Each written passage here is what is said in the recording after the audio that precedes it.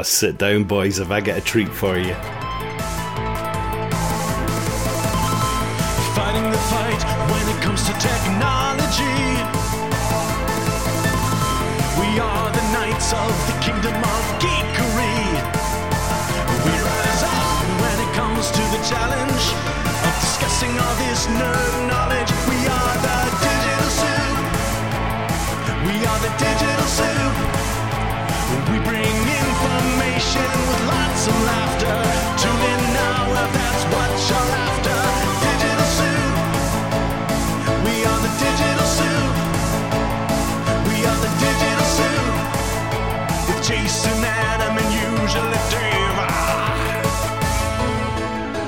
All right, everybody, welcome back to Digital Soup, the only podcast that only gives you 2 out of the 3 hosts on a weekly basis. 2 out of 3 ain't bad.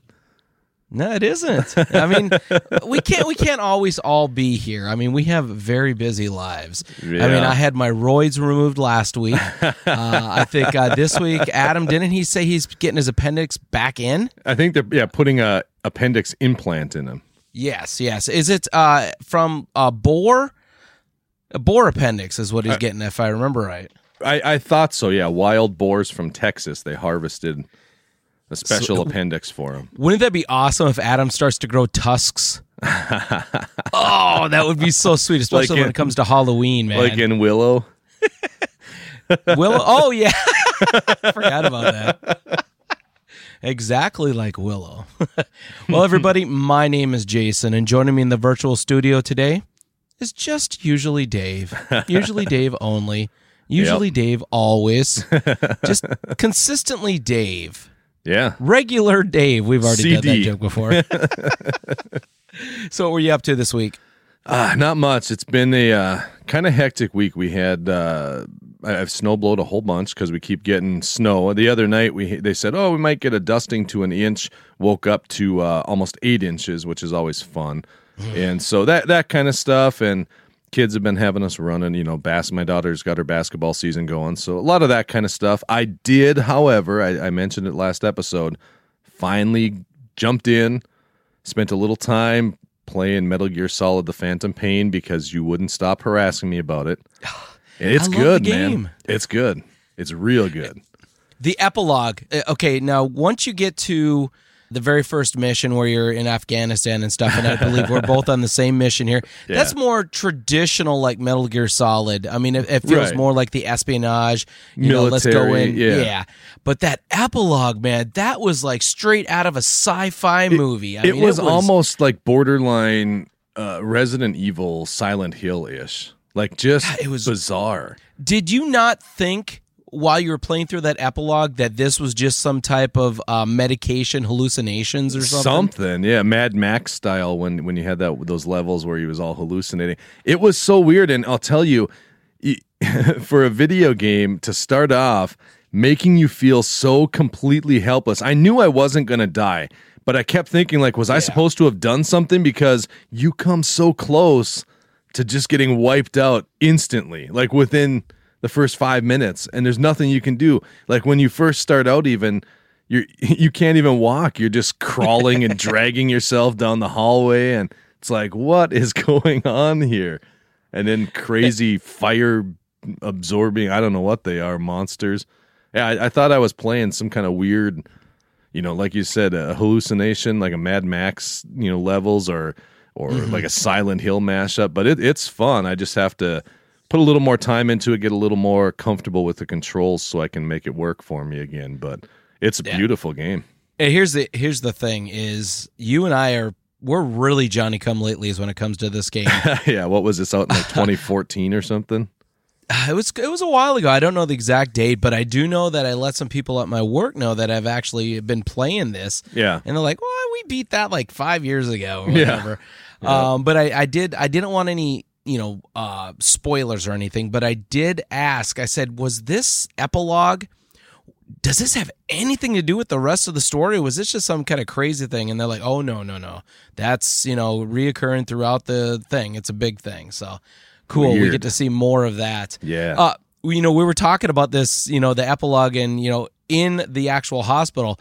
But how insane was that horseback riding race thing where you're like firing at the fiery guy on the horse? I mean, that was insane there too. I had a little problem with it. It was super fun and super insane, but all I could think was, why is this shotgun working on this thing now to keep it pushed back when they were shooting like missiles and tanks, helicopter rockets at it, and it just absorbed it all and then fired it right back? How come it's getting knocked back by this shotgun blast? But that was a cool element too. I like that. I really did enjoy what I've played so far of the game, and I hope I can put some more time into it heading forward. Maybe, what do you think? Maybe they'll do a re-release of that game on the Xbox Series X? Maybe. What's up with this stupid thing? I have no idea. So, get this. I remember it was last week sometime here, whenever it was, and they were talking about it, saying, we're going to be releasing the name real soon, and the name is going to be representative of what the machine does. And they kind of referenced how, like, the 360 was named because it was going to bring all of your entertainment, 360 degrees of your entertainment into this one system. And then they went to the Xbox One, and then the Xbox One S, and then Xbox One Xbox whatever. and now none of those make sense. And now they're calling this the Xbox Series X. What is it? If this is supposed to be named based on its functionality, like what it's going to do, what does Series X stand for? Like what are they trying to say this is going to do? And this thing is ugly as sin. It is. The very first thing when I saw we've been seeing renders for a while, and I believe the renders were actually cooler than this. But when we saw the actual hardware, the very first thing I thought of, and I actually did tweet it out on our Digital Soup cast Twitter channel, or whatever you call it, is how is this going to fit in your entertainment center? Because the vents are at the top, heat rises, so you're basically going to have this standing vertically. You're not going to be able to put this horizontally in your shelf because it's not going to dissipate heat properly. And it looks like nothing more than some kind of weird, like, little space heater. It does. With the vents on top, like a room type, those, what do they call those? I can't think of it now.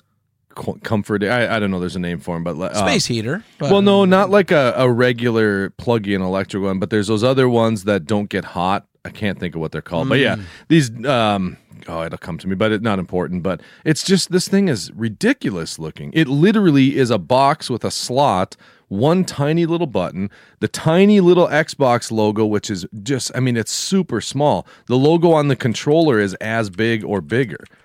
And this box isn't real big because the controller's standing there and it's about a third of the way up, almost. So, just a weird little box. It is, and some Twitter, and I wish I had it up for me right now so I could tell you who the person on Twitter did, but they did post out there, and I reposted it on our feed, is they put it right next to, they basically are saying it's a tall GameCube, and then they, with Photoshop, they made it look like a GameCube. Yeah, that actually isn't a bad comparison.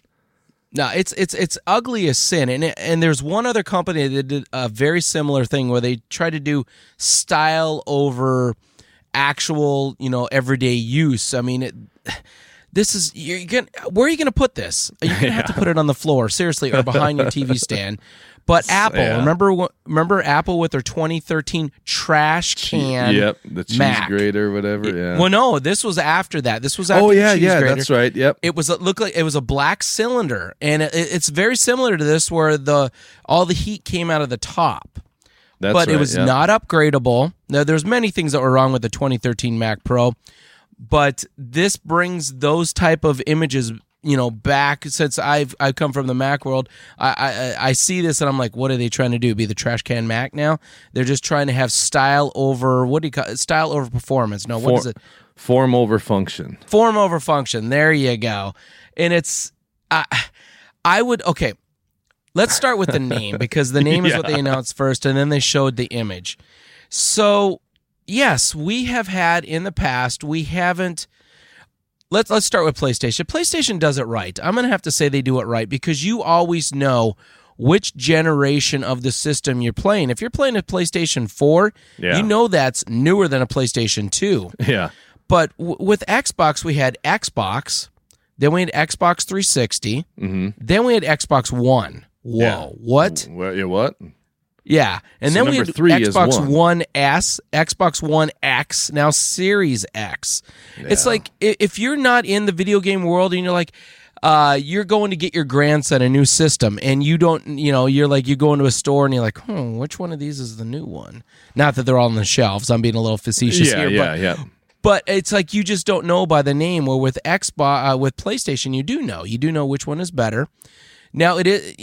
I'm saying this like nobody in the past has ever done this. I mean, we had the Nintendo Entertainment System, the Super Nintendo Entertainment System. Hey, that made a lot of sense. Sure. Then we had the Nintendo 64, which still kind of, yes, 64's got to be, we're talking about 64-bit processors. Yeah, it's probably better than the Super Nintendo. Then we had a GameCube. Yeah. Well, Then we had a Wii. Yeah. And a Wii U. Wii U. It's like, yes, there are the companies that have done this before. Sega did it too with their Saturn, Dreamcast, Genesis, etc. Yeah. Master System. But I still think the best Xbox is doing it worse. Yeah. Their naming scheme is worse than anything in the past. Yeah. Well, and the worst part about it, at least with Nintendo and even like Sega, we talked about Genesis and all of that, they weren't coming out making claims that the name of their gaming system means something. Like it encompasses what the functionality of this system is. When you got the GameCube, sure, that meant something. It was shaped like a little cube, a very small little gaming system. Okay, fine. The Wii, I don't know, just a weird name. Who knows? But they weren't, they weren't trying to do it. Sega, in kind of the weirdest thing, they started out with possibly the strongest name you could ever have with Sega Master System. I mean, that's epic. And then you go to Genesis. It was probably German, right? I don't know. Master Race there. Jeez. But That's what they played. Yeah, but I mean, at least theirs were like, okay, Genesis and the Saturn and Sega CD, and they weren't trying to, be too meta, I guess you'd say. And now Microsoft comes out, and the weirdest thing is Microsoft, what do? Microsoft is known for Windows, and you've got Windows 10, Windows 7, Windows 8, Windows, all of this, 95, 90, all this stuff. They've traditionally gone the numbered route in some fashion, except for the Xbox, where they're like this. I just picture like those snobby art guys you see in movies, like hipster looking, not hipster like we know them, but kind of like the old beatnik style, and slick back hair and stuff, and little tiny mustaches and goatees, and like, yeah, we know what this art really means. And I picture Microsoft thinking like that about the Xbox, like Series X. We know what that means. It encompasses all of your series and X's. Don't you get Maybe it, man? Maybe it's going to have a tie-in with the new X-Men coming into the MCU. Maybe. I mean, what this thing is going to be, why didn't they just call it the Xbox SX? That would have maybe even made more sense. Yeah, and all of the geeky ones that probably never get a date. Yeah, they'll the be Xbox sex. Yeah. That's what it encompasses. Virtual reality. Yeah. Adam would be saying, edit. Yeah, edit. Now, I do have Adam. to say, he's not here, so he can't edit nothing. The system is powerful. And if you run through all the specs here, it does have an 8-core processor, an AMD 8-core processor with a custom AMD CPU. And it has 12 gigabytes of RAM. I mean, that's the most RAM that's been in any console. I mean, that's a lot of people on the PC side still only have 8 gigs, which I don't understand that. Right. You need more than 8. But 12 gigs on here, and it comes standard with 1 terabyte storage, which I'm sure you'll have other options. They're also going to have NVMe SSDs, so very fast storage. But here's the thing. A lot of people are saying is, all they did was crammed a PC into a box. Right. That's all this is. I mean, yes, the The AMD processor is a custom chip, and so Sure. is the AMD. Both AMDs, the processor and the GPU, are custom for this, but they're not that far off of what you could get off the shelf. Which, though, arguably, wouldn't you say the same? That really, because of where gaming's at and it's so advanced, isn't that essentially what Sony's doing as well? I mean, Possibly. I haven't looked at the new Sony specs all that much. The PS5? I haven't either. I'm going to see if I can not pull that up. 100% sure of what they have under the hood.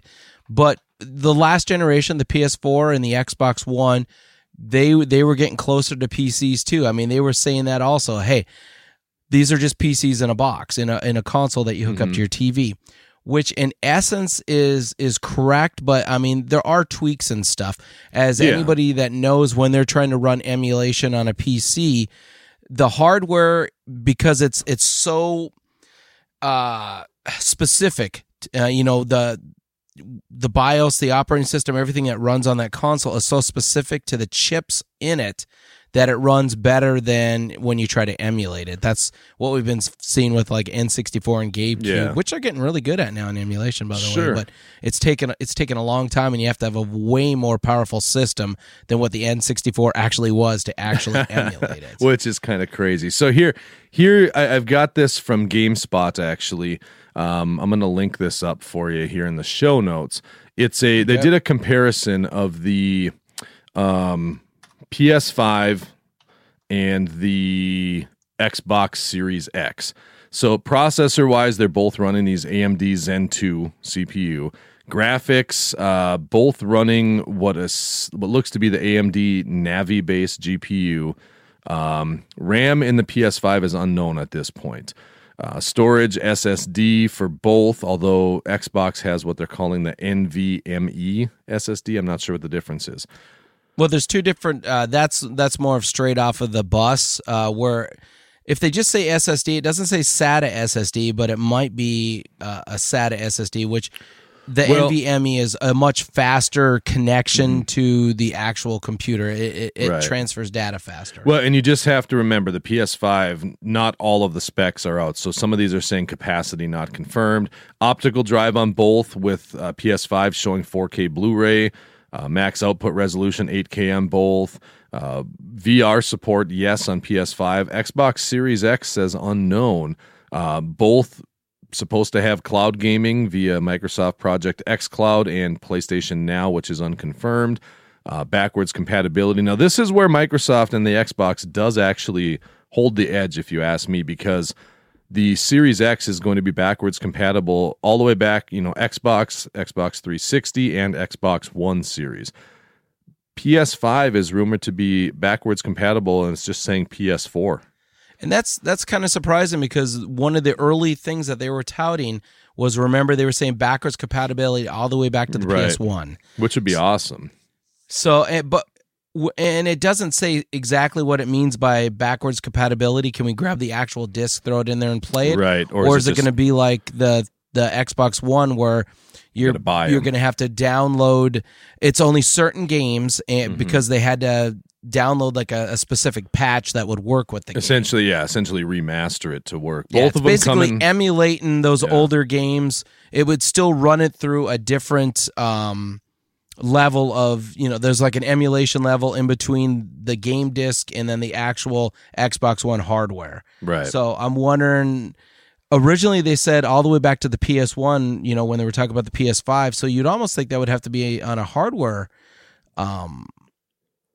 for it to be, and I believe they had originally said all games. So you think it would have had to have been hardware, not emulation. Right. But now they're only saying PS4, which, that's not even that big of a leap. I mean, answer this for me. I know Microsoft is making some pretty strong headway into making a lot of their Xbox games playable on the PC through like their Game Pass, right? Why is it not going the opposite direction, where many of your big PC games, I suppose they're probably already on the Xbox? Is that why? Possibly. And you brought up a great point here about this backwards compatibility and stuff. I am wondering if it's not even going to be physical games, if it's going to be all like their streaming service, like on our servers here. Yeah, cloud-based. we have every single Xbox, Xbox 360, and Xbox One game. You just stream them. You're not going to actually be able to put in a game. A monthly subscription. Yeah. Sort of like what Nintendo's doing with their NES and Super NES games if you subscribe to their online service. Which, if it works on, like for me, my internet connection out of the three of us is notoriously terrible. If they can make it work where someone with a connection like mine is actually able to do that, I'm okay with that, paying $6 a month or $10 a month and having access to everything. That's fine. Yeah. But if it's something where you need some kind of high-powered internet connection, I mean, that's frustrating for people in my situation because it makes that whole element of that system useless.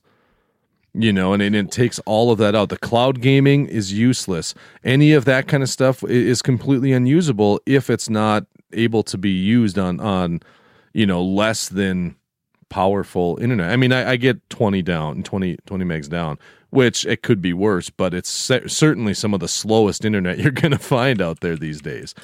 But aside from things like your satellite internet and places like that, but it is frustrating because then that limits me to being in a situation where I have to get the physical game, or if I purchase a game digitally, it's going to take me 3 days to download because the internet speeds or whatever, and I don't know. It'll be interesting to see.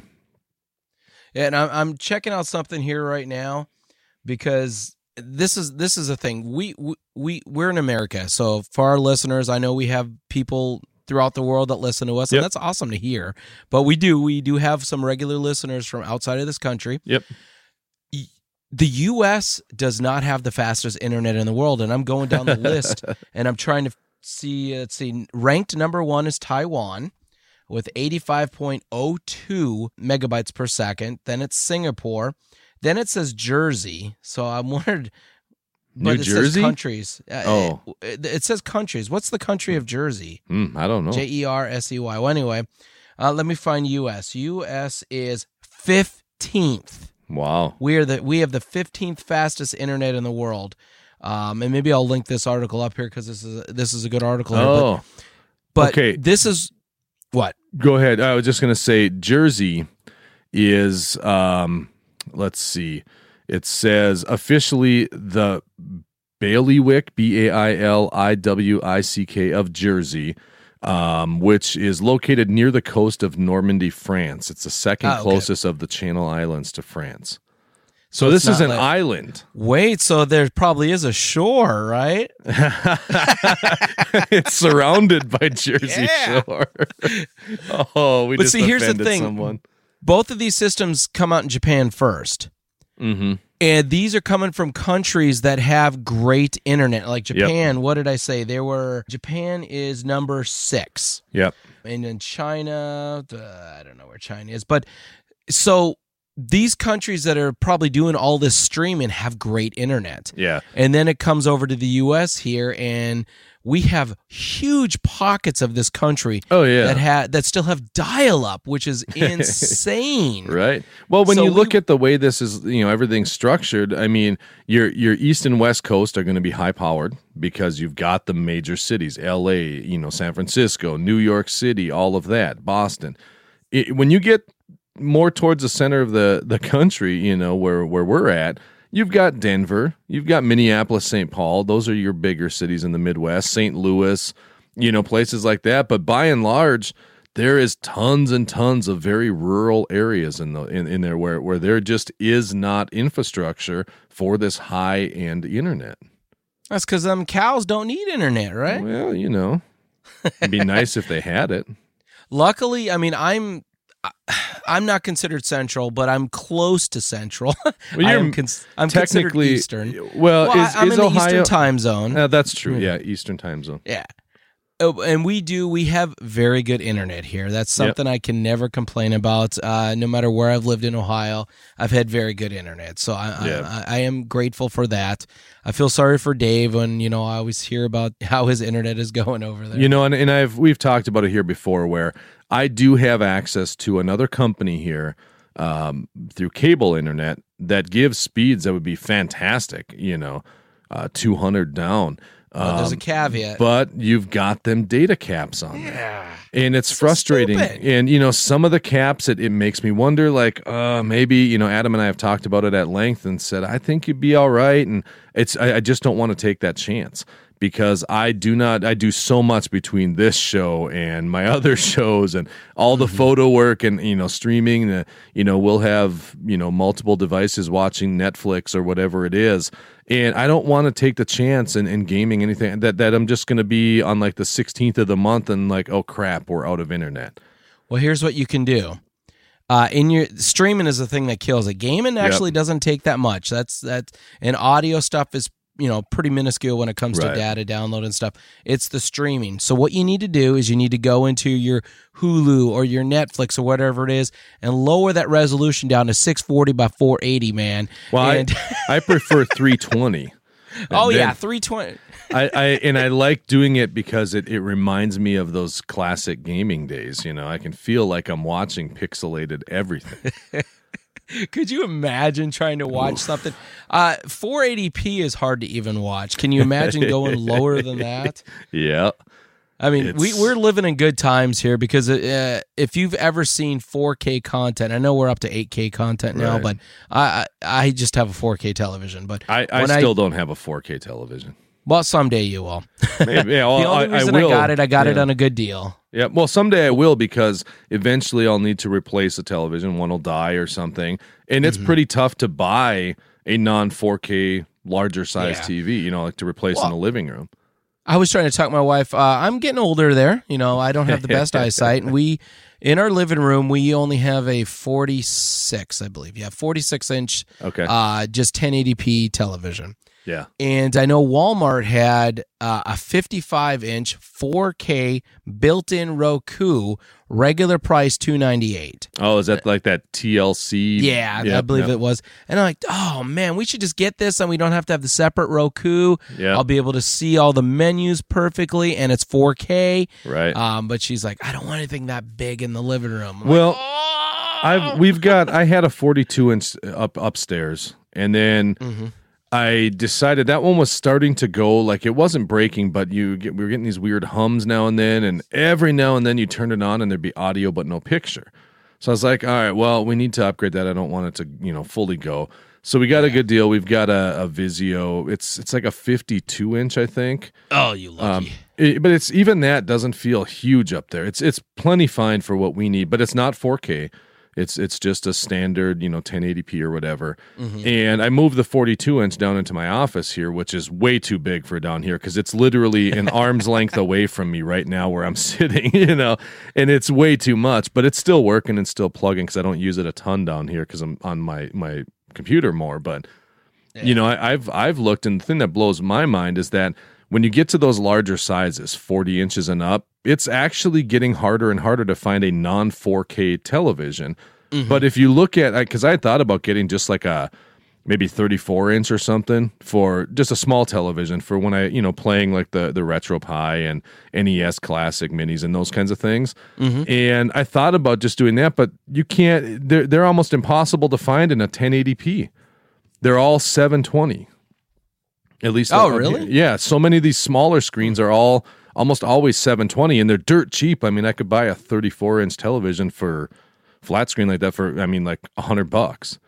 Well, that was our first high def television was a 720. Yep. And that's been relegated to our bedroom, which we don't ever even turn on. Right. But yeah, it's been a long time since 720's been a thing. Kind of speaking of monitor sizes, stuff like that, I never did ask you what you've been up to because I know one of the things you did is you got something new, and I'm very jealous of you. And I'm using it right now. I'm looking at it, and it is the most beautiful thing. I finally upgraded to a 32-inch computer monitor. Now, it is not a 4K monitor because I got a fantastic deal on this, and its regular price, it was $189. 32-inch 1080p monitor. It's absolutely beautiful. I can see it so well. I upgraded from a 25-inch. And again, I mentioned earlier that I have my eyesight's, I'm almost 50. My eyesight is not as good as it used to be. And the 25-inch, I had to be right up close to it, and I hated having my monitor so close to me. So now I can actually push it back on the desk. It's back, and it's just beautiful. But I do notice sitting so close, sitting a foot from a monitor like that, is I kind of have to crane my neck to the top left or top right to read something that's up there. See, now, that's where where the curved ones probably would have come in. Well, handy. and see, this is where, you sit much closer. Like for me, I keep everything. I like my monitors back. I've got two monitors. One is what are these now? I forget. One is a 25, I know, and one is a 22, I think. Got to turn the light on. Yeah. And so they're fine. I wish they were both the same size, but I built a stand for mine, so they're both up. Like when I'm sitting, I don't have to look up or down. Like eye level is right at these monitors, about middle of the monitors, and I can just move my eyes. But I like having them sitting up a little bit, because when I'm working on the computer or gaming, I like to sit in my chair and be able to kind of lean back a little bit if I want, or if I'm sitting up straight. But I hate having to get in real close, because it's uncomfortable. Yeah. But you can make the text bigger, of course, but I don't like to do that because then you lose a lot of real estate. Right. But but because I have it just normal resolution on the screen, some of the text is a little bit smaller, so I do have to move in there, even though it's a larger television. What about some of the this? text? Yeah. What about those steampunk glasses you see, and they're kind of like miniature binoculars?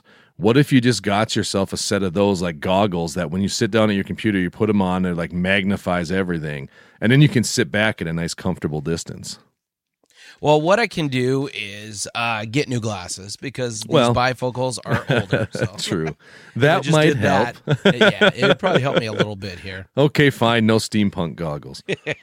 So to wrap up that last story, though, the Xbox Series X, I mean, it looks interesting, but man, what in God's name are they thinking with both the design and the name? I guess, I don't know. They've got their reasons, but... And the price...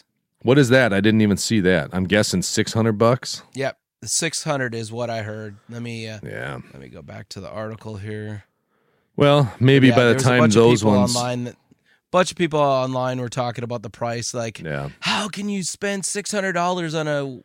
How dare they for one charge $600? Yeah, and then how could anybody spend that? Well, let me pull back the curtain here a little bit. As we've teased before, I'm working on a side project, just like Adam and Dave. They have their little babies on the side. I'm going to have a little baby on the side, too. Not what you guys think, not other women, no. But I'm working on starting up a new podcast, too. This one's going to be on retro gaming.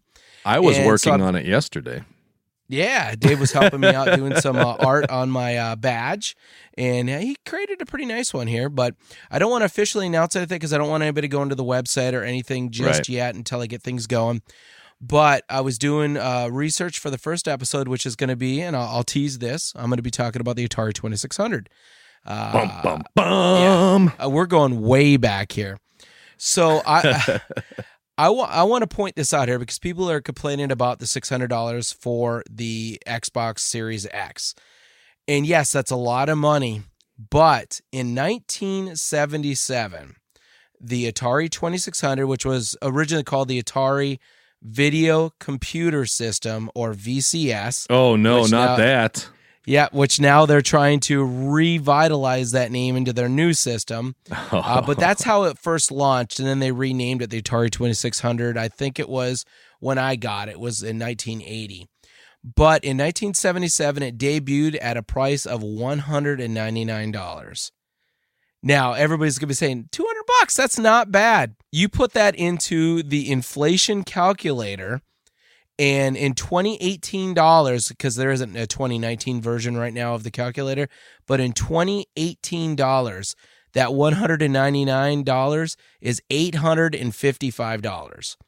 So to my parents who purchased me and my brother, they purchased Christmas, you? In 1980, they purchased this. This cost them $855 basically. Is what it cost. It was $199, but in the dollars, it was equal to $855 today. That is insane to think about right now. Yeah, that's pretty wild. Why would my parents do that? I'm actually kind of upset with them now. That's too much money. I would never spend that much money on a video game system. No, and the other argument could be made that when you look at this, we just got done talking about how they are essentially computers in a box. Mm-hmm. Now, granted, I can do a lot more with my computer than what that Xbox Series X is going to do. Oh yeah, you can't edit photos on the Xbox Series X. But you can't do a podcast on the Xbox Series X. No, but Can you put recipes on an Xbox Series X? Can you make a podcast about recipes on the Xbox Series? No, but I mean, I dropped roughly almost double that for the machine. Yeah, big spender. Well, I saved up to do it, and I needed it because I do a lot of stuff. But yeah, and before you go any further, you've had it about a year, right? Oh, has it been a year or 2 years now? Oh, okay. I was going to say, I think it can run anything you throw at it now. You're probably going to have this computer easily 5 years. Oh, so yeah. If you break that up amongst those years, that's not sure. that much. No, and I'm just, I look at $600 for this new system, and I figure, well, by the time those come out, maybe I'll finally pull the trigger and get like a PS4 or something like that. Although, honestly, I think if I do get another gaming system, because my PC plays everything and we're seeing more and more of these console games come to the PC as well, like Red Dead 2 and, all these games. Possibly MLB The Show. That'd be awesome. Have you heard about that? No, that'd be awesome, though. Sony is releasing that on the Xbox. Oh. And I believe they're doing it on the Switch. Because they have the license for the MLB, and finally, baseball would be great on a handheld. Oh yeah, like the Switch, and that's what I was going to say. For me, the more and more I think about it, even though the Switch is nowhere near as powerful as what you're getting with Sony and Microsoft, I honestly think that the next gaming system I do buy eventually will be a Switch or Switch Lite or something along those lines, where I don't have to be tied to a television to do it, where I can play it just laying in bed or sitting on the couch watching TV or whatever it is. Because if I want to play high-end games that look beautiful, I've got a machine in my office right now I'm sitting, using that can handle anything I do. Yeah. So what's the difference? So, as cool as it would be to have like a PS4 or something like that, and I miss out on some games, obviously, like Spider-Man, for example, on a PS4. That's not on PC, but I mean, I can play just about anything else, and the limited gaming time I have, that handles most of those things. And because I use a controller for most things, I'm not a huge keyboard and mouse guy. I feel like I'm playing a console most of the time anyways, so it's all right. Unless you're playing World of Warcraft, then you got to use that. Well, yeah, but I haven't done that in 10 years, I suppose. I don't know. Yeah, Dave used to play a little bit of World of Warcraft. I think he played a little bit of EverQuest 2 for a little bit. I played. I started with Dark Age of Camelot. Oh yeah, that's right. We played that a ton. Then we moved into World of Warcraft and played that a ton for a number of years. And then while we were tapering off on that, we got in and did a little bit of City of Heroes and EverQuest 2 and some of those, and then back to World of Warcraft when they finally brought out their expansion. And then after that, I kind of I had gotten burned out. I had enough. It's too much of a time sink. I mean, I enjoyed them back in the day, but those are games that you definitely can't play if you have a family, because you can't devote, like, what do we have? 1 to 2 hours a week, possibly we could play a game. You're going to accomplish nothing in a game like that in 1 or 2 hours a week. Nope, it's all about grinding, and that's the thing. And that's why I kind of when we were single nerds, we had the time to play the games. Okay, that's Bill. That's my single nerd voice. Yeah, it was when I was a single nerd. It was kind of like a Bill Cosby twinge to that. Oh, geez. Just not a lot, just a little bit. Well, that's when I played the games. you had that tone. No, I don't know. I mean, more power to them, but for me, I think my next system would probably be that handheld of some sort. So I want to know, because you haven't been here in a few weeks to recommend something really in person. I want to know what you've got for a recommendation this week. Digital Soup recommendations. All right. So my recommendation for this week is going to be a television series. And not just any television series. It's going to be a television series about zombies. And no, it's not that television series about zombies that you're thinking of. And it's not even the other television series about zombies you're thinking of. This is a completely different television series about zombies.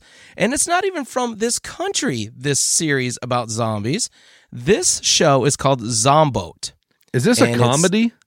It is a comedy, and it is hilarious. There's only 6 episodes in the first season, and it hasn't officially got picked up for a second season yet. But I guess it did very well, especially over in England. But in the U.S., you can watch it on Hulu. That's how you can view it here. But over there, it was network television, whatever.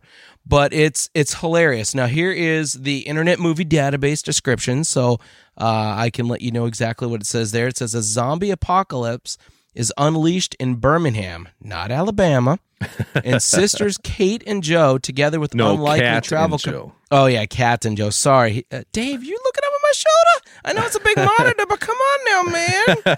I can see it from here.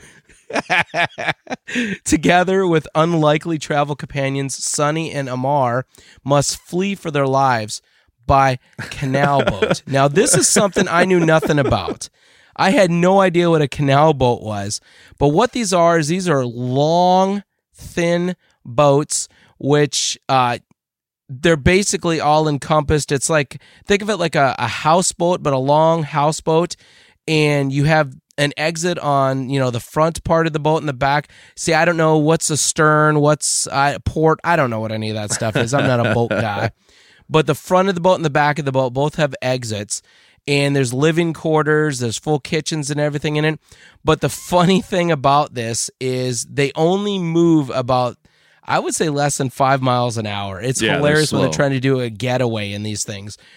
But so a zombie apocalypse breaks out, and for some reason in Birmingham, it reminds me a lot of like Venice. They have all these waterways going through the city, and there's all these different boats, all these, whatever you call these boats, canal boats, I guess. And they get into this one, which actually turns out to be the blonde's boyfriend, his canal boat, and he is a military guy. And when they had broken up, and she was with a different guy who actually turned into a zombie and tried to kill her. They escaped to this boat, thinking her ex-boyfriend might be there, but he wasn't. So they steal the boat, and they're trying to get away and save themselves. And it's a comedy. It's pretty dang funny. Now, her sister Kat is she's a geek. She's a nerd. She plays video games constantly. She references real video games. She's not saying like the Sony Xbox or making up something. She's actually talking about Xbox Live, talking about Call of Duty. She talks about, this is just like The Walking Dead. Haven't you ever watched The Walking Dead? This is what you do. So zombies are known in this universe, which is kind of cool because Walking Dead, they never knew what a zombie was. That's why so many people died. They didn't know what to do. but in this, so she knows what to do, how to kill them and stuff. And they've had 6 hilarious episodes. I've loved each and every one of them. I love the accent. I love, because it takes place outside of the U.S., you get to see different lifestyle. I mean, this Birmingham, the architecture is so different. The stores are different that they've busted into and try to, get supplies and everything. It's a fun show, and I highly recommend it. I'll have to check that out. It looks a lot of fun. When I pulled this up and was looking at it, that's why I asked if it was a comedy. I was just reading about it, and I said, they have to flee for their lives in a canal boat? What? And I thought, this has to be a comedy. That's awesome. I love the premise. Yeah, it's good. That looks fun. You said it's on Hulu? Yes. Awesome. Well, Adam's not here. He has no recommendation for us, but that's all right. I'm going to give you 2. One of them's real quick. I just found this actually as we're recording this morning. Someone has gone in on YouTube. I have it linked up, and they must have re-recorded it and then processed it to make it sound like them and then just dubbed in the lyrics and everything. But they have taken Enter Sandman, the popular Metallica song, and they remade it because they wanted to kind of share their take on what they thought Enter Sandman would sound like if it was part of the Justice for All album, which was the album just prior to the self-titled, Metallica Black That album. goes way too deep for me because I wouldn't be able to tell the sound differences between the two albums. But I mean between the two albums, they have like a different flavor, a different very sound. much. And Justice for All is notorious because that was when Jason Newsted, the bassist for Metallica, it was the first album he came on with them after Cliff Burton died. And they notoriously dropped all the bass levels. So he's playing, but the way they mix the album, there's not any bottom end. And then when you hear the Black album, that Enter Sandman album, there's just this big, full, rich sound. And so there's a definite sound difference between them, but also a definite stylistic difference where Justice for All and everything, the guitar's a lot faster, I'm hearing. Well, yeah, they're doing like the style of music in Justice for All. That album was still kind of more of their heavier thrash days. When they got to the Black album with Enter Sandman, they polished up their sound a lot. They had a new producer and they tightened up their songs so you weren't seeing these 9-minute long epic songs. They were very tight and almost formulaic, verse, chorus, verse type things, and solos and stuff like that. But Justice, they took this and did it in this style, and it is phenomenal. And it makes Enter Sandman, as heavy as that song is known to be, which there's much heavier Metallica songs, but the Justice for All treatment of it just brings it up like 10 notches. It is so good. And whoever made this did such a fantastic job with it. So that's my first recommendation. I have it linked up in the show notes so you can go listen to that. All right, before you go on to the second one, I would just kind of listen to it while you were talking there. And the lyrics don't actually start until 1 minute, 20 seconds in. Right, because Justice... There's a long intro. Yeah, Justice for All is known for that, where they do... Metallica was borderline progressive rock at that time, where they would do these big musical interludes. Every album at that point had typically one song that was completely instrumental, and crazy time shifts and changes and... speeds and, all this stuff jumping all over. And so they brought that flavor into the Enter Sandman and just kind of dubbed the lyrics and kept the bones of it there. And it's really fun. Yeah. So my second recommendation, I may have talked about this before prior to when we were doing our actual recommendation section, but I bring it up because as you mentioned, we were talking earlier, I was working on some artwork for your show yesterday. And I went in there and I was using a tool that if you have a Creative Cloud subscription for Adobe... I thought Adam wasn't here. I said, ouch. On the plus side, you don't have to feel too bad. He won't listen to this anyways. No, he'll never know I said that. But I'm going to recommend the Adobe Spark tool, which you can use on your mobile device. You can use their website. If you have the Creative Cloud subscription, it lets you access it across all devices, which is very cool. And within this simple mobile phone app, it's not as powerful as Photoshop or Illustrator or any of that, but it gives you a lot of tools. And I was able to, when I went in to do it initially, I was thinking, I'll just kind of throw a mock-up together, see if that's kind of the idea you were thinking. And then if I had time, I'd come back to my computer on Photoshop, but ended up being able to do this entire thing for you right in Spark. Adobe Spark, because it's very, very powerful and you can actually do quite a bit with it. It's actually pretty cool. And I use it a ton for all of the show art on Adventures in Creativity, almost all of it, any of the episode art. I use it for any of the posts I do on Adventures in Creativity's Instagram account where it's kind of like a quote or something like that. I put those all together in Adobe Spark almost all the time. And it's very useful for all kinds of different things. But I'm going to be bringing some more recommendations and talk about it as well for a number of other Adobe mobile applications, because it got me thinking, what else do they do? So I've got a few I'll be bringing in the next couple weeks as I get time to sit down and play with them. But for now, Adobe Spark, if you're needing even just simple graphics for something, could be like podcast art, could be a motivational quote, could be whatever you want it to be. It's just could so it be easy. The woman yelling at the cat meme?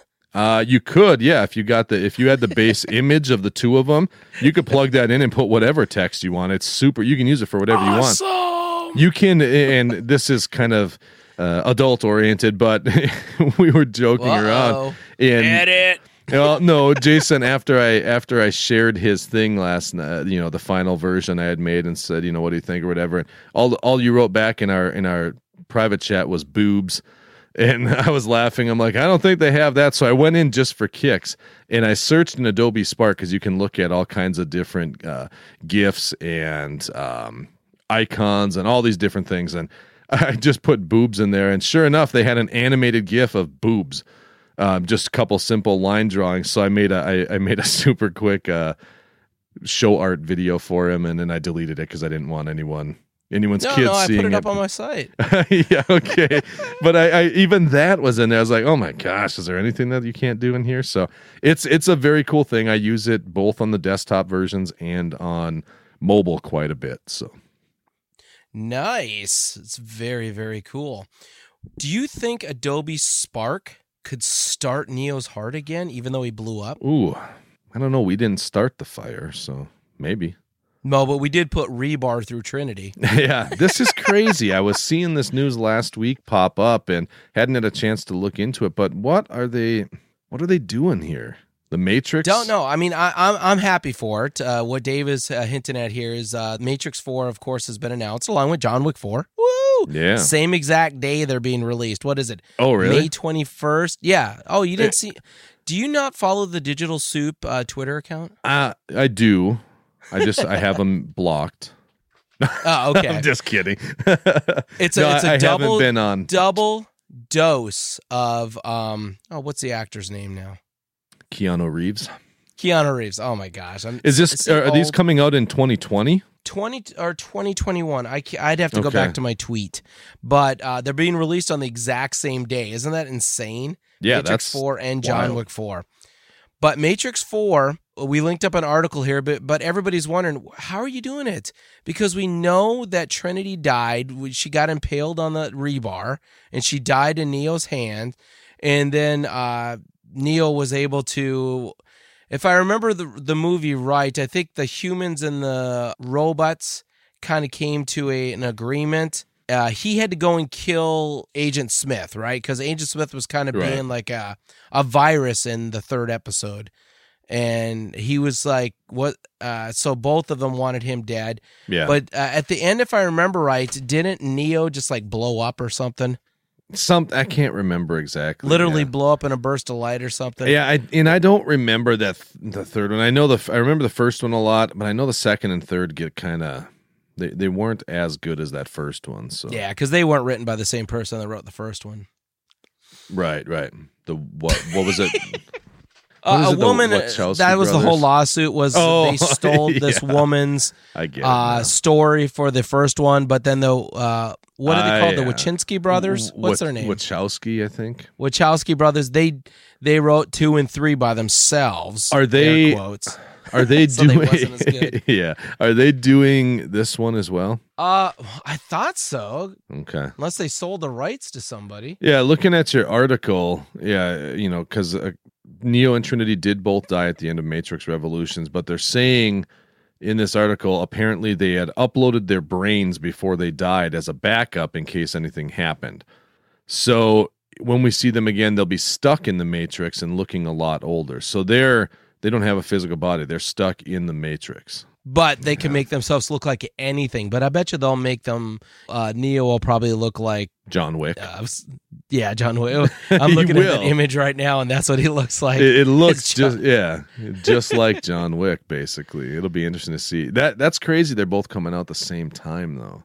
Yeah, the exact same. Not at the same time, the same day. Well, yeah. I mean, the time could be general. Could be the same month, the same quarter. But same they're coming out day. the exact same day. I see something else in this article that I did not hear about either to get us on Movie Talk.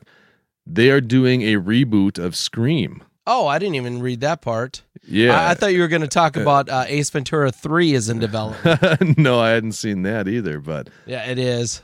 But yeah, I guess Scream and Hellraiser reboots being considered, and looks like the studio is actively moving forward with Scream, and no word on Hellraiser, but that's interesting. Scream. I did enjoy those movies. Of course, the first one was the best because it was like a big twist. But they all were decent. I even enjoyed the television series, the short-lived television series. I didn't watch that. I don't know why I never saw it. But Scream, I Know What You Did Last Summer, and there was what was the other one? I Still Know What You Did Last Summer? No, wasn't there sequel, another? Wasn't it? Yeah, I Still Know. Yeah, that was a sequel. But wasn't there another kind of franchise that had a at least a couple movies in that genre at that same time?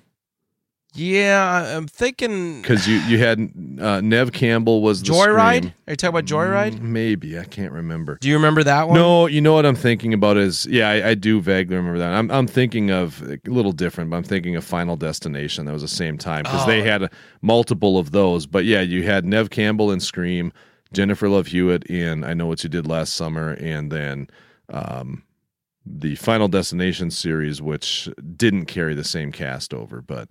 No, I think the first and second one had one guy, didn't it? Same? Devin Sawa or whatever. Yeah. What do you think this Matrix 4? I'll see it. I'll definitely see it, of course. I'll probably watch it. I don't know if I'd make an effort to go to the theater and see it, but well, it all depends. Wait for video. Most of my movies I watch are on video. So. Yeah, we'll have to see. And now, by the time listeners are hearing this, if all goes to plan, I will have seen, because this will come out on Friday. What's the date? We're recording this on Sunday the 15th, but Friday the 20th, this will be out. So by the time you're hearing this, my plan is to go Thursday night. I think it opens Thursday for a late show. At our local theaters, Star Wars. Well, tell us the title. Star Wars, the next newest Star Wars. So I'm hoping that by the time you guys hear this, I will have watched Star Wars, and I'm exciid. I'm so far behind. I'm getting very excited, and I've been watching The Mandalorian. I finally jumped in, decided, you know what, I'm going to go ahead and get on board. I was going to wait and binge it, but I just decided I'm just going to do it. And I've got to say, excited are you? Yeah, I've got to say. It's beautifully shot. Visually, it looks like a major Star Wars film. It's really well done. Story-wise, as it goes on, I have one episode to get caught up on, the one that just came out, but otherwise, I'm all caught up, and I have to say the story is interesting, but I feel like the hype is way bigger than how good it actually is. I mean, you have the one storyline, but it's like, is that really what this is all about? Is this whole Baby Yoda hype? And it seems like there's got to be more to it, and we'll see. There is. I haven't watched episode 6, which just aired on Friday, but they are saying that something potentially that happens in episode 6, because the show goes on break then for a week or two because Star Wars is released, and they're saying there could be something in The Mandalorian that will end up tying into the film. Somehow. What that would be, I have no idea. And, I'm not sure, but it's just a weird thing. It's almost like the length of the episodes feel where they're like 38 minutes, something like that. And it's like, okay, they feel almost a little like the pacing of them is like story's good, like really good pacing. It's building. Oh, it's over. Like it wraps up neat and tidy kind of. And then, there's more coming. Like teaser for what's going to happen next episode and, what are they going to do? But almost like you're watching a sitcom in that respect, where it's like, here's this thing happening this episode. It's just, kind of like those sitcoms. So I'm trying to think of one where you would have like you didn't have to watch previous episodes sometimes to know what was going on, but there was an overarching storyline through it all. So take like Friends, for example, the super popular show Friends. You could pop in any episode of Friends and have a few laughs and enjoy yourself. But there also was the characters that, they had their storylines that would weave through the whole thing, but it wasn't like watching, say, Daredevil on Netflix or Jessica Jones, where every episode directly tied in. If you watched episode 4 of Jessica Jones without watching anything else, you're going to be lost. And it's like a movie where it's laid out, where Mandalorian feels like that, where it's not it doesn't feel like it's laid out from episode 1 to however many they're going to finish with. Let's just say 13 or whatever. It doesn't feel like you need to watch all of those to know what's going on. It feels more like a Friends where you can pop in and. So it's more of like a sitcom than a drama. Kind of. I mean, I don't want to equate Mandalorian to Friends, but it's just a weird, like the way it flows. It has a weird flow to it where it doesn't feel as connected episode to episode as, say, Daredevil or The Punisher or Jessica Jones, some of those things. Mm-hmm. It's really weird, but it's enjoyable. But I think for me, I'm still not loving it as much as the hype would deserve. What I see from other people. Right. I mean, well, like Public Enemy said, don't believe the hype. But true. here's my question to you. Do you remember a television series called Manimal? Manimal? Manimal. Why does that sound so familiar? It was very short-lived. It only had 8 episodes. It premiered in 1983, September 1983. And what it was the main character, Jonathan Chase, was a shapeshifter, and he could turn himself into any animal he wanted, like a cougar, a hawk. Yeah, he did different things in different episodes. Sure, but he fought crime. It was stupid, but it was cool. In 1983, I was like 12, 13. Sure. So I enjoyed this show, and I was mad when it only lasted 8 episodes. But the only reason I'm bringing this up is because every single time I hear the name Mandalorian, I keep thinking this should be a show about a guy that could turn into a DeLorean. That would be awesome. And then he could fight crime. It's like, oh, he's getting away. Oh, not. That was a DeLorean. And then he just flashes out in time travels. No, when I watch The Mandalorian, they call him all the time in there. They always refer to him as Mando, and like they shorten like Lando, huh? Kind What's of, and the they're like, hey, Mando, and you're hearing that all the time, and it always makes Mando DeLorean. Yeah, it always just makes me think of like I'm waiting for like an old school wrestling promo to get cut, which. When the way they talk, like, I mean, talking like classic wrestling, like 1980s style, the shoots, like, hey, Mando, that kind of thing. And it's just, I hear that and I think like some short, fat little Italian guy. I don't know why. Oh, it's me, Mario. Mario, Mando. Yeah, that's funny. Well, speaking of wrestling shoots, why don't we get on to the memory minute? Oh yeah! It's time for Memory Minute. All right, so Dave came up with this memory minute, so let us know what it is, Dave. Well, I thought, Adam's not here. Let's have fun geeking out in the memory. Not sorry. Yay. No, but I figured let's dive into something that I don't know if he was as big of a fan of. And let's talk about our favorite top 3 wrestlers or groups of wrestlers. So it could be a tag team or faction of the WWF. I'm going to call it the WWE Attitude Era.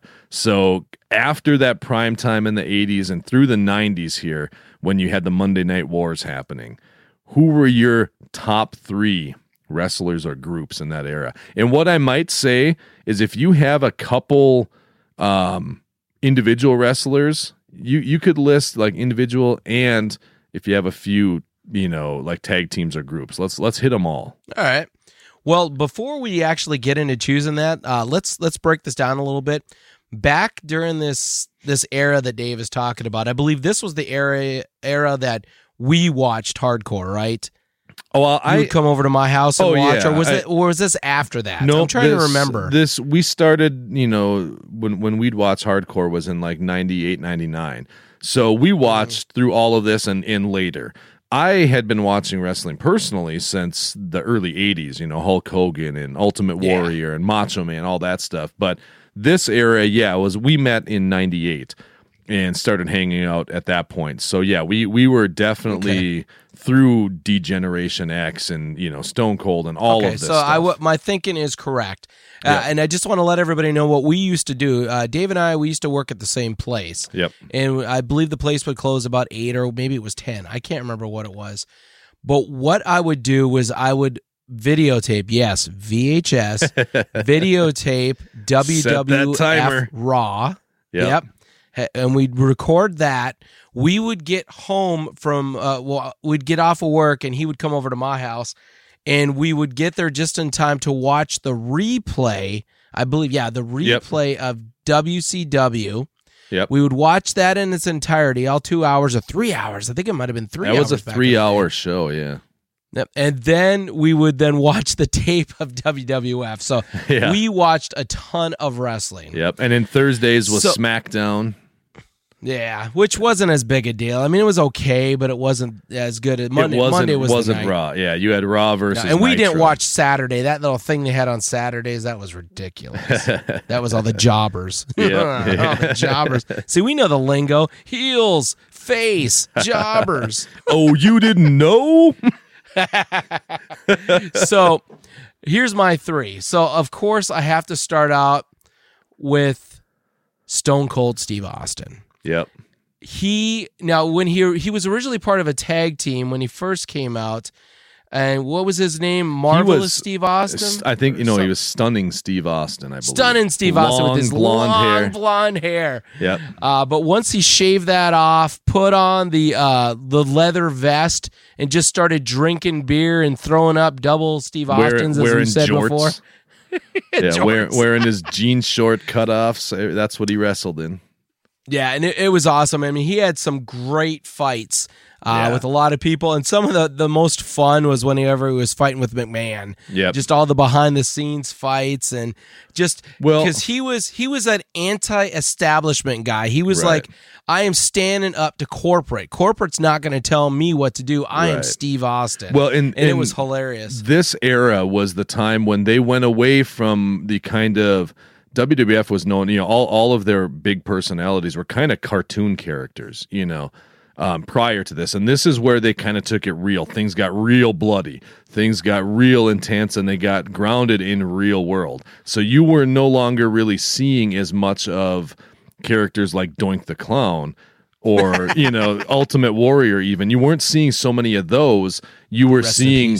Yeah, exactly. You were seeing people like Stone Cold come in who were just everyday working class type of guys that had enough of the establishment. They might have been bikers, they might have been whatever, but there were still some very big character personalities, but they were not the kind of just completely far-fetched, over-the-top type of thing we were used to in the 80s.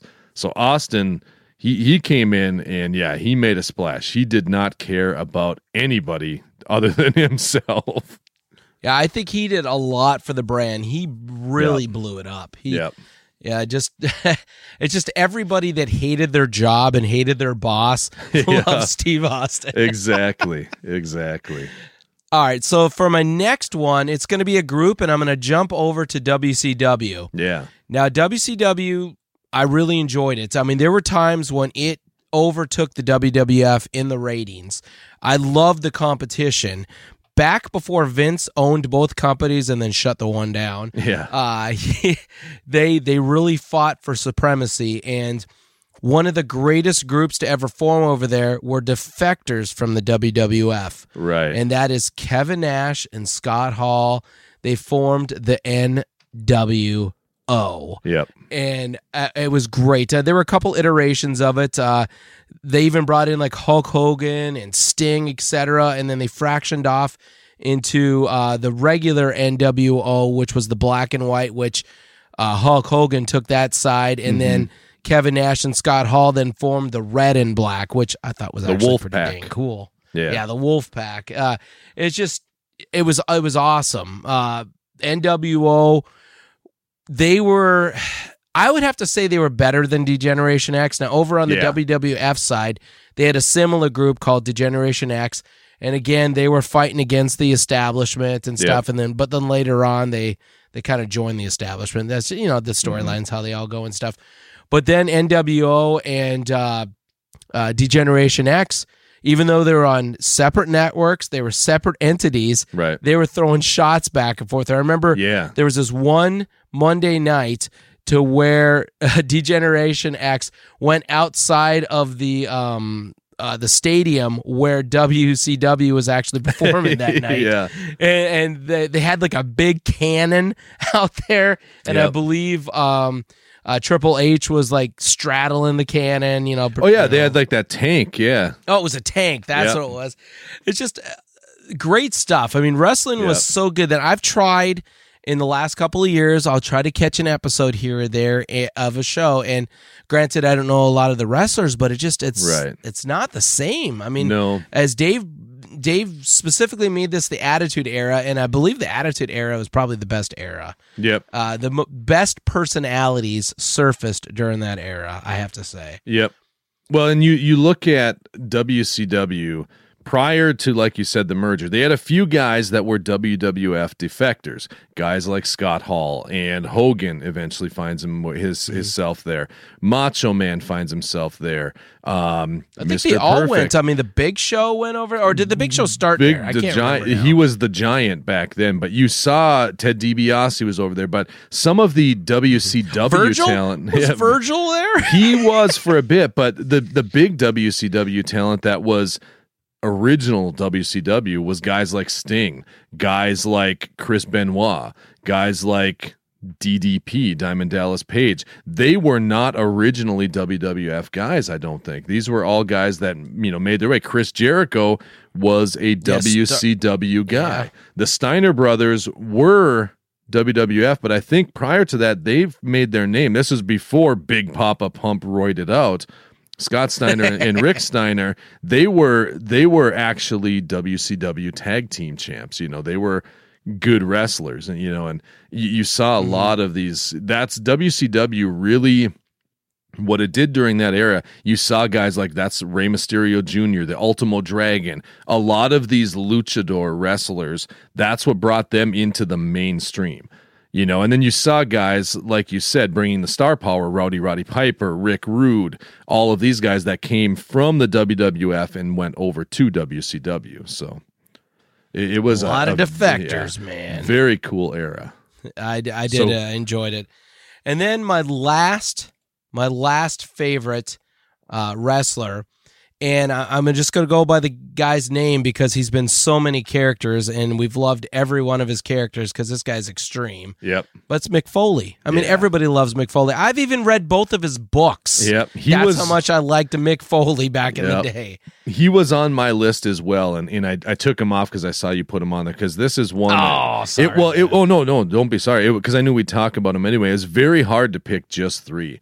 Mick Foley, though, was a legend. He had that kind of creepiness to him at times when he was playing something serious, but then he also had characters like Cactus Jack where he took a beating and he was actually a superstar, but very comedic at the same time. He was just a and then Mankind scared me. Yeah, Mankind, and he had who was the disco or 60s dude? Oh, what was? Because he had Dude Love. Dude Love, yeah.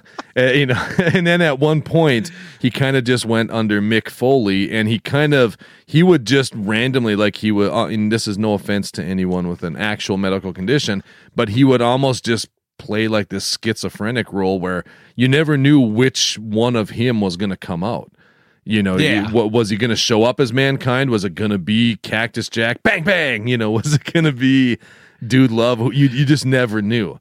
And I don't remember the full storyline, but I remember this one storyline to where Vince McMahon thought he had Mick Foley or whatever character in his pocket. He was like, okay, during this event, I don't know who it is. I think it was probably Mankind. He's like, Mankind's going to come out and he's going to help Triple H or whatever win this title or whatever.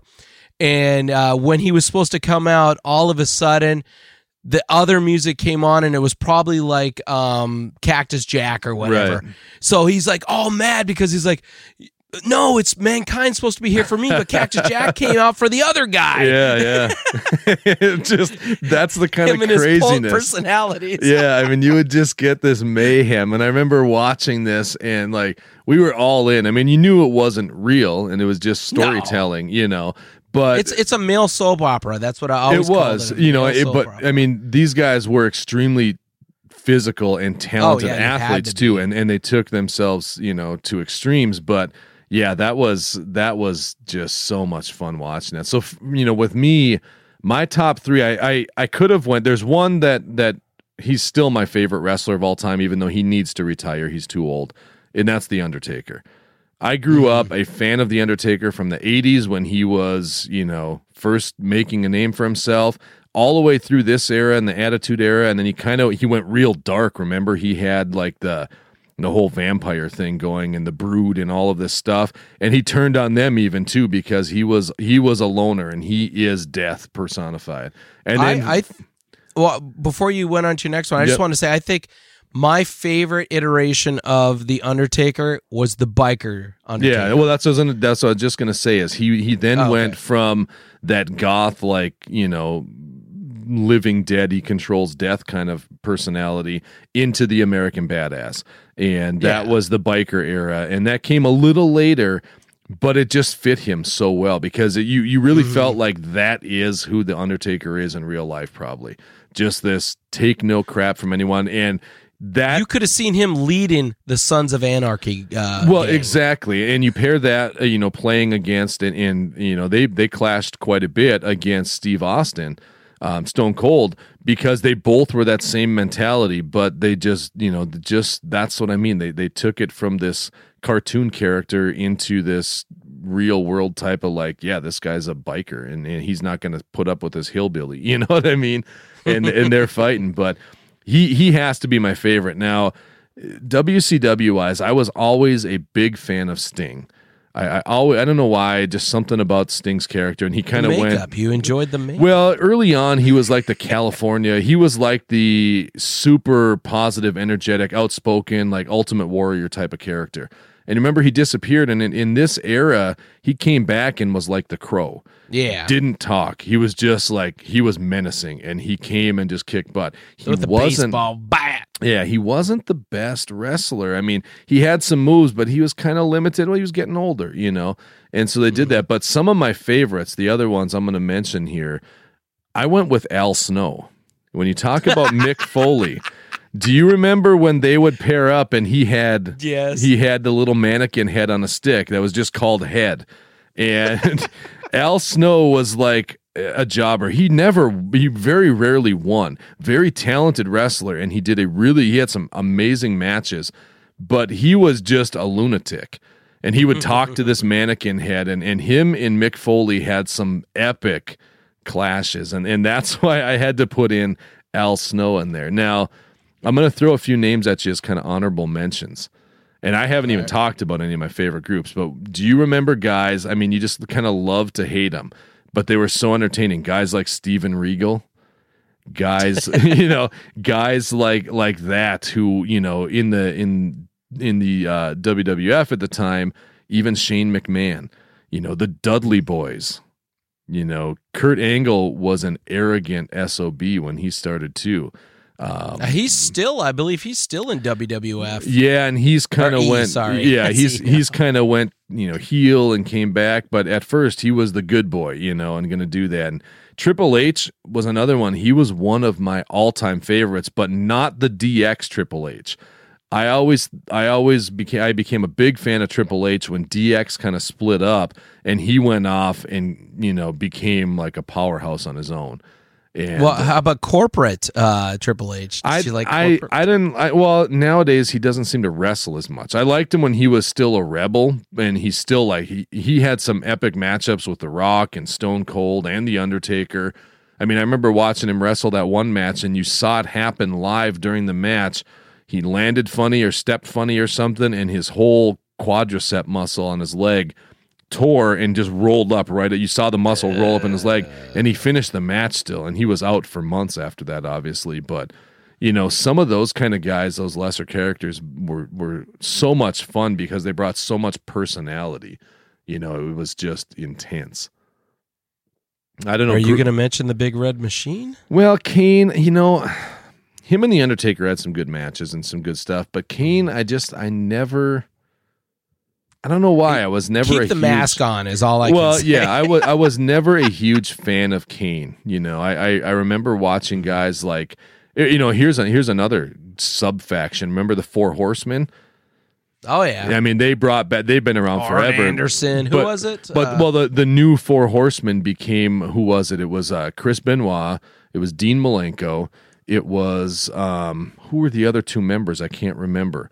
But those two had. Woo! Oh, Ric Flair was still. Yeah, Yeah. he was in there leading it, and there was one other member. I can't remember who it ended up being, but those guys were like technical wrestlers. Like they were amazing, and that's where the WCW got so cool because Chris Benoit technically did a lot of out of the ring wrestling too at home. Well, unfortunately, yeah, he had some demons and ended up paying for it. Jericho was involved in a lot of great matches between Benoit and Dean Malenko. Now Jericho is he's like the founder leader over there at AEW, and I'll tell you what, man, I don't know.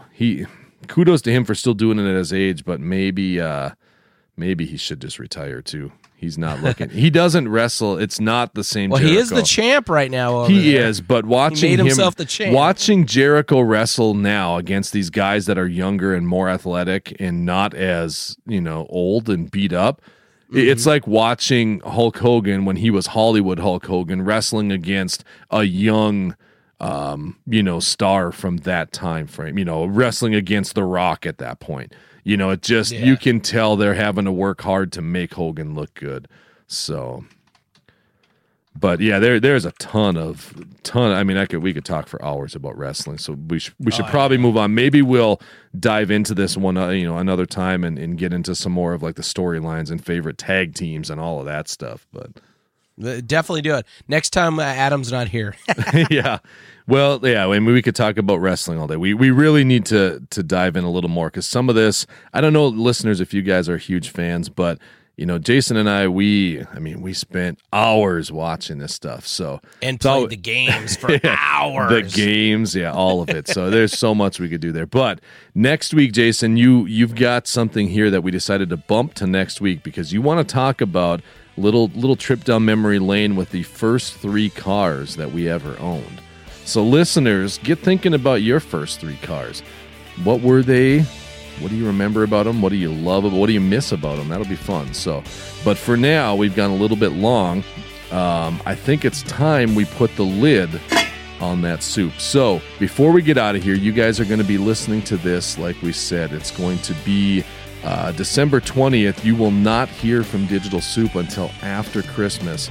So I do want to make some time here and just say real quickly, thank you to all of you guys that have been listening. We've been doing this. We're just about to close on 4 years, which is amazing. That's incredible.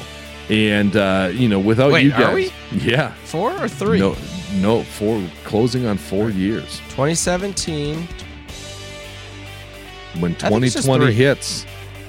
Are you sure? I thought we were getting close to 4. Was it 2017 we started? Maybe it's closing. Yeah, on it was 3. January something. 2017. I was thought the first we episode. hit our 3-year anniversary this last February. But anyway, whatever it is, we'll have to look it up. But I know it's been a number, at least 3 years. And so without you guys sticking around each and every week and enjoying the conversations, we wouldn't be doing this still. It's a good chance for us to just geek out and hang out with each other too. But we just appreciate you guys so much. Hope you all have a very, very Merry Christmas and holiday season. And stay tuned. We've got some things we're gonna always looking to change things up. So we've got some things coming in the new year that we may tweak a little bit here and there. But we just want to say thank you and wish you guys all a very, very Merry holiday season or Christmas. I'm not sure how we want to put that. So with that being said, be sure and check out. You can listen and subscribe to us over on Apple Podcasts, Spotify, Google Play Music, iHeartRadio, which is awesome. Just about anywhere, TuneIn Radio, anywhere that you listen to podcasts, you'll find Digital Soup. Of course, head over to the easiest place to find all of that, which is just digitalsouppodcast.com. You'll find all the links to the different places you can listen to us. You'll find the show notes, see any articles if we actually get around to writing anything. We haven't done that in a while, but it's something we would like to hopefully get back to. It's just we're all super busy. But the other cool thing is right there on the page, you'll find a big giant button because if you want to support us or leave us a tip if you enjoy what you're hearing each week, you'll find the big Patreon page button right there, where you can head over there, become a weekly or monthly patron for the Digital Soup, and you can follow us also on Twitter with the new handle, which is not quite new anymore, but search for Digital Soup Cast. Be sure and follow there, because Jason is always busy sharing up tons of news stories that even I miss, and I'm pretty active on Twitter, so make sure you follow that. So from all of us here at the Digital Soup Podcast to all of you guys, our super friends, we hope you have an awesome week, have an awesome Christmas, eat way too much, geek out a ton, watch some good movies, and take care of yourselves. And until then, we'll catch you next time. Later, everybody. I got to go watch myself some Elf. That sentence make any sense? I got to watch myself some Elf. Yeah, watch myself some Elf. I feel weird not saying take care, guys. I know. We should add that in there somewhere. Maybe we can have Alexa say that. Alexa, Simon says, see you later, guys. Is that what it was? No, take care, guys. How about I just say it right now as we're signing out? We've been joking around enough. Take care, guys. It's the Digital Soup Podcast.